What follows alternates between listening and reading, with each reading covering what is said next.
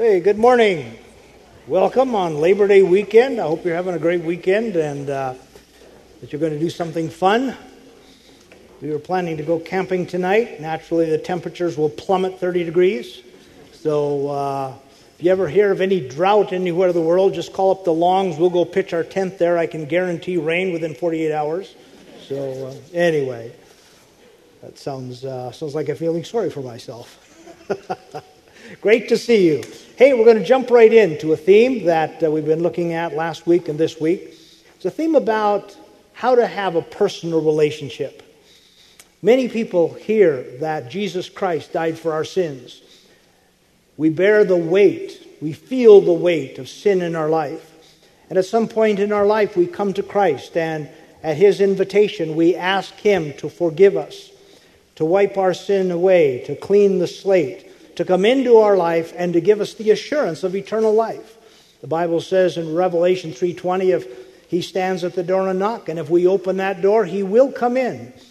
And so there can be a point in our life when we know, because of an invitation we've made, that Jesus Christ has forgiven us of our sins, that He has come into our life, that He has given us eternal life, and that if we were to die tonight, we know we would go to heaven.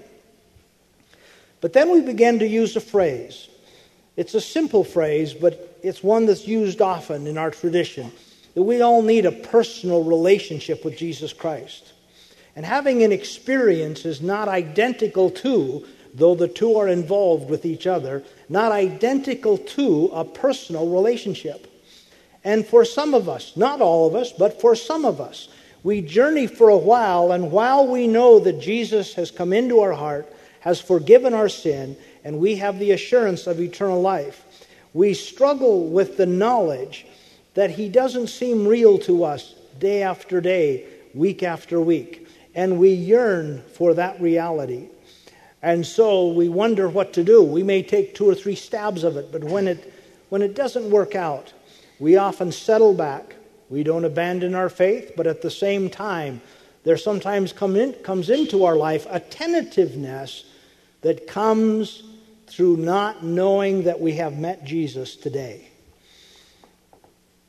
How do we bridge that gap?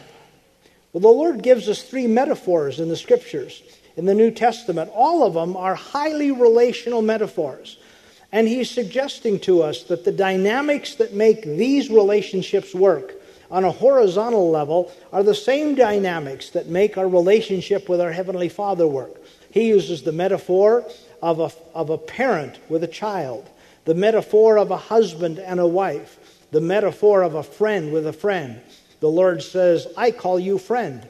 If you were not my friend, I wouldn't tell you everything I'm doing. But because you're a friend, like friends do, I'm letting you in on everything I'm up to. And so the same dynamics that function in a healthy family relationship, in a healthy marriage relationship, in a healthy friendship, those same dynamics function in my relationship with God. So we're going to look at a little verse here this morning that comes out of Matthew chapter 4, verse 19. It was Jesus' invitation to a group of men to enter into a personal relationship with Him. And it is this verse, follow me, and I will make you fishers of men. Would you pray with me? Father, as we dip into this verse, I pray that you'll help us to see its richness and its personal application, that you'll hear the yearning of our heart to walk daily with you and to know you as real. In Jesus' name we pray, amen. Last week we looked at the first 2 characteristics of this verse, which was Christ's invitation to the disciples, some fishermen along the sea, to have a personal relationship with Him. Those 2 dynamics were first, follow. The word follow suggests a couple of things. Healthy relationships involve choice, not coercion. And second, commitment. Commitment isn't just about staying in for the long haul. Commitment is allowing the relationship to breathe and have elasticity. And then He said, follow me. The first call of Jesus was not to a set of principles or behavior. The first call of Jesus was to Himself. And as He called people to Himself, He was declaring a couple things. One, you'll find that I'm a safe person. that I'm not going to violate you. I'm not going to just use you, that I'm safe. And because I'm safe, you can live in the second characteristic, which is exposure. You and I, Jesus is saying, can live authentically with one another, just as we are, without masks, without hiding. Now we're going to look at the last part of this verse and catch four more characteristics out of two phrases that come from this. Follow me, and I will make you. Healthy relationships always demand growth. Personal change. No relationship is static. It breathes. There's an ebb and flow. Sometimes feeling close. Sometimes feeling more distant. Sometimes having to renegotiate the issues. There is a movement in relationship. Sometimes we would like to relegate our Christian life just to a set of rules because they're actually far easier to manage than relationships are, because relationships move and they breathe. But one thing was for sure, the disciples soon learned that an invitation to walk with Jesus was an invitation to personal growth. In fact, Peter could not have dreamed of the transformations that were going to occur in his life because he had met Jesus. Following Jesus was not simply a matter of, I believe he's the Messiah, and I'm going to track with him for salvation. Some of the most significantly held aspects of Peter's worldview were transformed because he was walking with Jesus. Here was one of them. Peter was a Jew. And Jews had taken a simple principle that God had called them out to be special for the purpose of bringing the Messiah through them to the earth. And they had taken it to another level. And the next level was, we're special, which means we're better. And because we're better, we're not going to have anything to do with you. And it could not possibly have been in Peter's thinking that following Jesus meant that he was going to have a fundamental alteration on how he saw an entire race of people. The Samaritans, who were half-breeds, were not even able to help with rebuilding the wall and the temple because the Jews wanted a Samaritan not to touch even a brick of anything related to Jerusalem.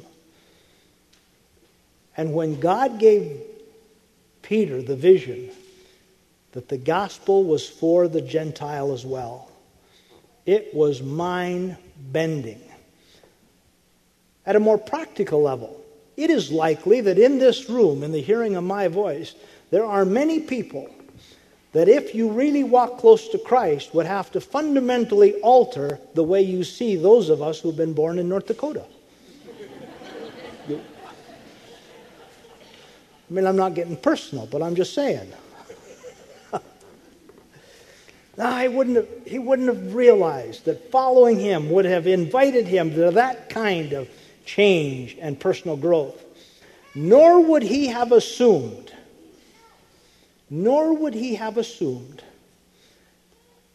that a personal weakness that he had spent his life burying and living in denial of, by following Christ, that weakness would have been lifted out from under the blankets, set on top of his life, so that it could no more sabotage and deceive him. Peter had hidden that weakness by an overstatement of his own strength. You remember when Jesus was telling the disciples that they were going to betray him and flee, and Peter, with great fanfare, said, "Boy, I'm not going to do that. You can count on me. I'm as dependable as a rock." And then there was that meltdown in the courtyard. Jesus was in on trial, and the maid just asked Peter if he was one of Jesus' followers. And Peter, in great fear, did everything he could to dissuade the woman that he had anything to do with Christ. Jesus wasn't being malicious in that. He knew that fear of people had been a shackle around Peter's feet, around his ankles for years. And he wanted to help deliver him from that becoming the power that it was in his life. Now, the reason this matters is because there are a lot of people who come into a church and then they leave convinced that the power of the gospel is less than the power of the thing that holds them in bondage.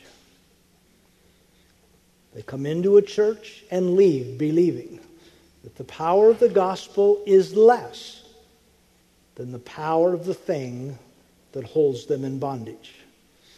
And so we get statistics like this. Since 1990, every year, people checking the box, no religious affiliation, has increased. That in the last decade and a half, virtually every year, the number of young people who have a negative view of church has increased. Of those who actually say they have a personal relationship with God, only 15% say that there's ever been a significant lifestyle change on the basis of that relationship. And that, in fact, most people, a majority of people who say they have put their faith in Christ and they come into the church, leave within 8 to 12 months. Now we can conclude that they are just weak, that they are insincere, that they are uncommitted. Or perhaps we conclude that many of them were not insincere and they were not uncommitted, but somehow the delivery of the gospel did not reach down into the very thing that held them so tightly. They have not found in a personal relationship with God a strength to grow that they yearn to have. But healthy relationships involve personal growth. Secondly, second quality about this phrase, and I will make you, is the quality of communication. You and I have heard almost all of our lives that any healthy relationship requires communication. Now, I don't actually think, as a rule, most of us have trouble imagining that God can hear us. I suspect that some of us have a hard time wondering if we can hear Him, if He's actually talking back. And there's no healthy relationship if it's just one-way communication. And so we struggle with the concept that we actually should be able to have two-way communication. And yet Jesus Himself said, "My sheep recognize my voice." Paul said, "Faith cometh by hearing." And 15 times in the New Testament we read the phrase, "He that hath ears to hear, let him hear." When Jesus invited the disciples in to follow me and I will make you, He was inviting them into a give and take. As you watch Jesus working with the disciples over the next 3 years, there was constant conversation. You say, yeah, but Jesus was there in person. I just thought it would be easier if I got up in the morning and Jesus was sitting across from the breakfast table from me, it would be a lot easier for Him to be real. Except, you know the problem with that is? Jesus Himself said that was not the case. He said, "It is better for you that I go away. It will actually be easier for you to live in my reality with me not here than me here." And so after He rose from the dead and he was in His glorified state, we have Mary grabbing onto His garment, trying to hold Him. And Jesus turned to Mary and said, "Mary, you have to let me go. I know you want me to stay in this state, but it's better for you if I go." So when you and I wrestle sometimes with, not do we talk to God, but is He talking back? And how do we know He's talking back? And so then we slip into the Scriptures. And we find as we read the Scriptures over and over and over, God talking to people. Now, we believe here around Journey that one of the primary tools God uses is the inspired Scriptures, the inspired Word of God. But as we read that Word of God, we find in it, He's also teaching us that God uses many creative ways to get our attention and to speak to us. Sometimes our human reason wants to just shift to default and not realize it's actually God trying to get through. But we see Moses hearing the Lord through a burning bush. Peter, when he's going to change his view of the Gentiles, does so because he has a vision of a sheet coming down from heaven, and in it are unclean animals, and the Jews are careful about their dietary restrictions, and God says, now eat, and Peter says, no, I will not eat anything unclean, and the Lord says, don't call unclean what I have called clean. Peter begins to understand that this is in reference to the Gentiles. We have Jacob wrestling with an angel. So he wants to talk to us. Now, this is not an easy concept to get a hold of. So when I'm asking the Lord for something, I'm actually quite tentative about whether it's His voice or not. When someone comes to see me, I ask the Lord ahead of time, Lord, do you have anything for them? And sometimes I think that God tells me very clearly, puts an overwhelming impression in my spirit that there's a particular thing He wants the person to hear. I don't ever speak that unless something happens in that meeting that affirms that I'm actually going to say that. Because actually, I'm a scaredy cat when it comes to this kind of thing. I was once having coffee with a university president, a man who had reached the pinnacle of his own career. His PhD was in a science. And as I was driving to that meeting, I had the impression very strongly that I was supposed to tell him that God was pleased with what he was doing and that He wanted him to stay the course he was on. I said, well, A, how do I know that's God? It might have been like Scrooge, something I ate. And B, this guy's a university president, and his PhD is in science, and I don't want to do that. And so, like anything we don't want to do, I tried to drag the conversation out as long as I could until something happened. I don't actually remember what it was, but something happened that gave me a release in my own spirit that this affirmed what the Lord wanted. And so near the end of our conversation, I leaned across the table and I said, I just believe, take this for what it's worth, that God wants to tell you that He is pleased with what you're doing. And He wants to affirm the direction you're taking.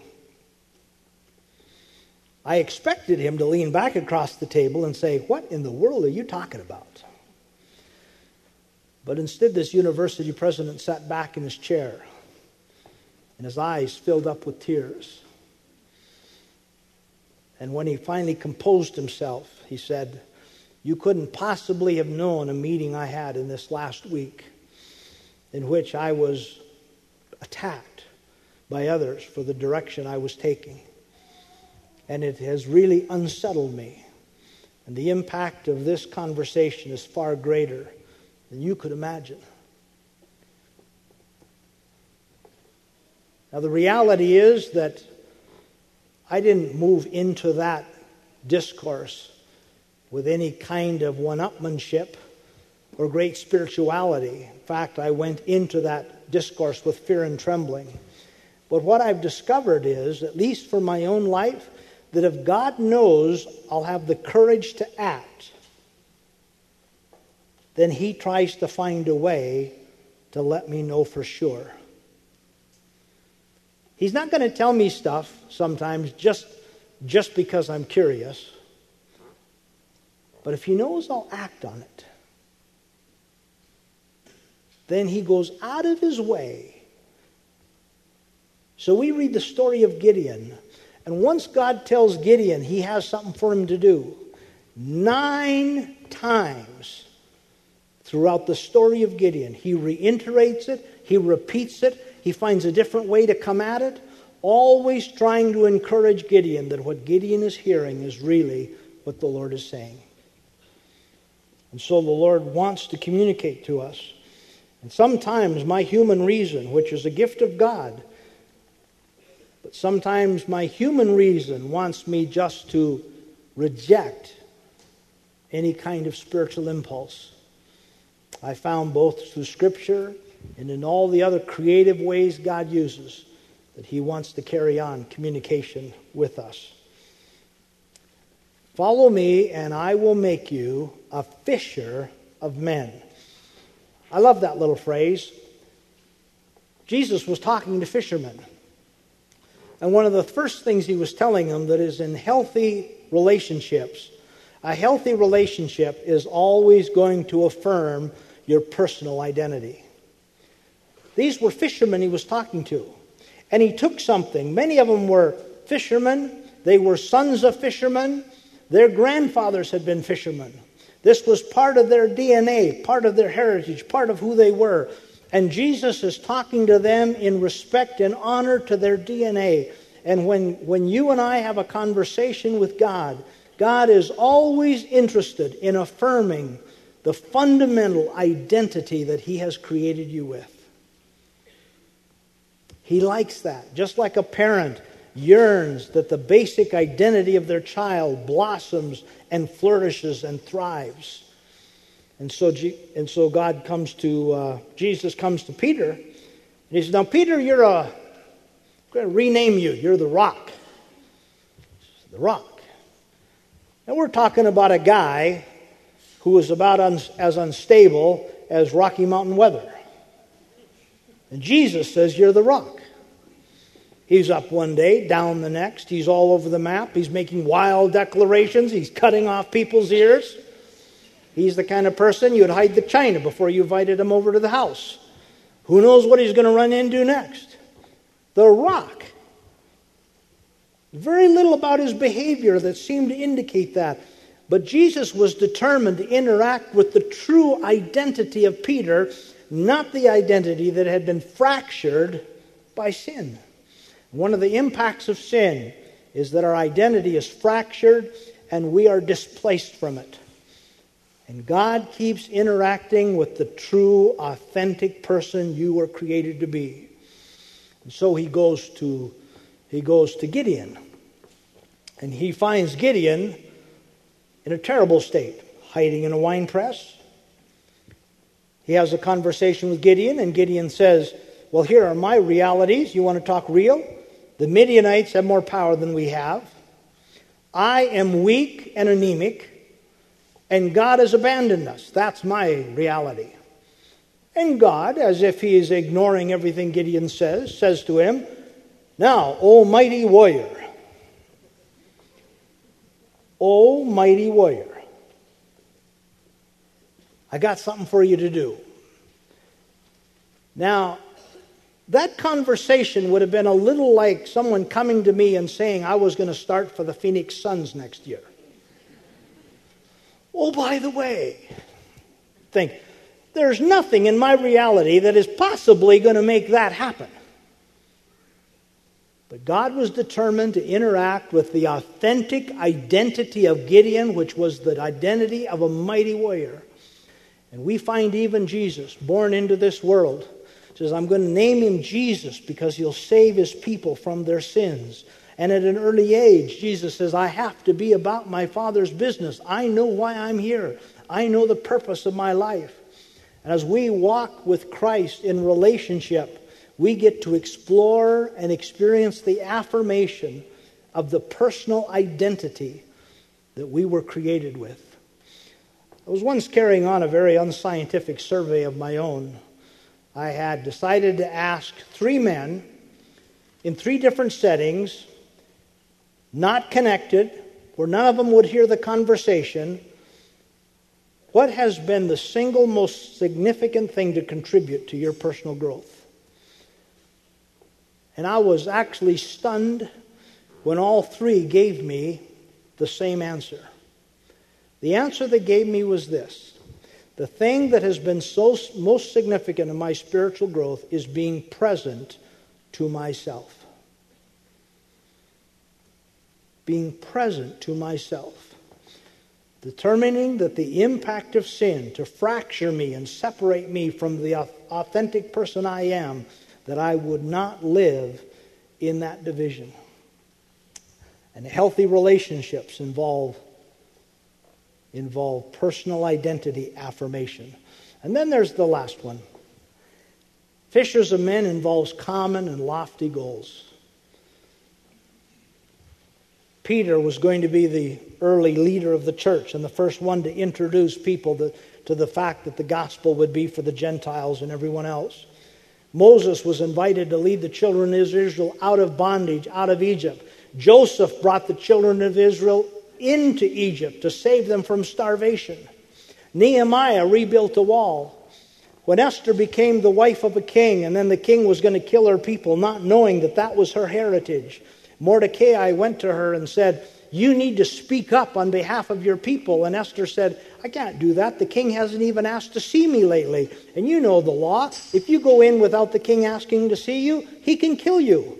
Mordecai said, "You need to go in anyway." And then listen to this. He says, "For how do you know that you have not come to the kingdom for such a time as this?" There is in the heart of everyone a yearning that their life matter, that we were designed for something significant. And I could point out to you people who have accomplished grandiose, great things. But for the sake of a useful application, could I use a dying man as an example instead? One of the great preachers of our era has been Jack Hayford. Jack Hayford was pastor for many years at Church on the Way in Southern California. Thousands of people. He's written dozens of books, president and the head of many great organizations. He spoke all over the world. In his chosen profession, you cannot succeed any more than Jack Hayford has succeeded. But he tells the story of sitting in a hospital room next to his father who was dying. For all the education, Jack Hayford was the president of his own educational institution, for all of his education and all of his success. His father, on the other hand, was a simple man. His father had spent his life working on the railroad. His hands were large and somewhat rough from a man who had made his living working with his hands. Knowing that the last days and maybe hours were left before Jack's father would die, they had the kind of conversations that were typical of that moment. And in the course of the conversation, as a proud father, Jack Hayford's father turned to him from his hospital bed and said, "You know, for whatever else in life I did not do, I die knowing that my life was worth living because your mother and I begat you." My life was worth living because I know that your mother and I begat you. And I believe there is in the heart of all of us a yearning to be able to come to a stage in our life, whether young or old, whether before or at our deathbed, of saying, my life was worth living because of this. Because this happened. Because God showed up in this way. Because this transformation occurred. Because my world or somebody's world is different because. And that is part of that healthy relationship where we live to affirm and to help blossom the fundamental purposes for which you and I were put on this earth. So even today, if you're a believer in Christ, the Lord does authentically want to walk with you day by day, not just so He can hear your voice, but so you hear His voice, so that you live in the identity that Christ has given to you, so that there is communication and personal growth. He wants to be real to us every day. Let's set our things aside as we finish today. Would you bow your heads with me as we closed. And I know it's warm in here, so thanks for being so attentive this morning. We're just going to bow our heads for prayer, and none of us are looking around, and nobody's going to be embarrassed. We're not going to embarrass you this morning. But if what I'm saying is true, then God is with you right now. And He wants to be real to you. And He wants to invite you into a relationship just like He invited the disciples, where you not only know that your sins are forgiven, that weight has been rolled away, that you not only know that if you were to die tonight, heaven would be your home, but that day by day, as you face both the trials and the opportunities of each day, He is there walking with you. You shall call His name Emmanuel, God with us. And right where you're seated, you can just talk to Him this morning. You can pray something like this: Lord, there is a yearning in my heart to know You personally. As much as it is significant to know my sins are forgiven, I want to know that every day as I walk through life, You're walking with me. And so, Father, I'm not sure where to start on this journey, except to declare I want the relationship to be more real than it is right now. So would You show me what I could do next? And in some way, would You show Yourself to be real in my life?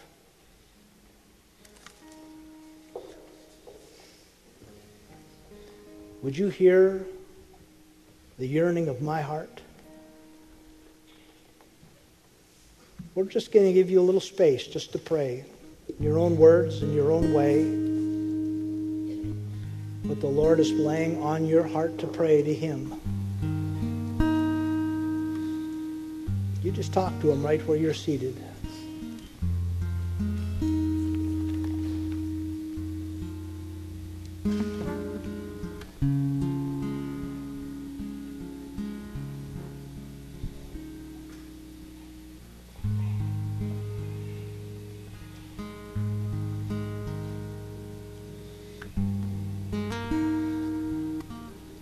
Our heads are bowed and we're not looking around, but could I ask you just to honor the Christ to whom you speak?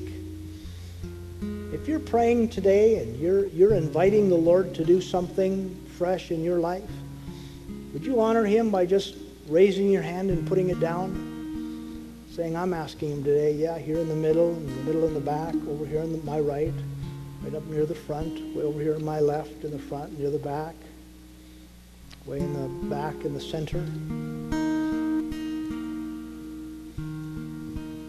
Father, thank You for being with us today.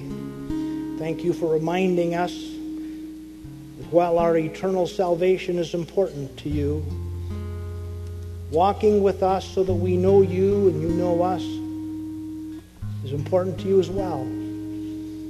For these who slip their hands up, I pray that You'll rush grace, that You'll show Yourself to them. And You'll give them insight in how they can partner with You in beginning a new journey that makes You as real day by day as the chairs that we're all sitting on. In Jesus' name we pray. Amen.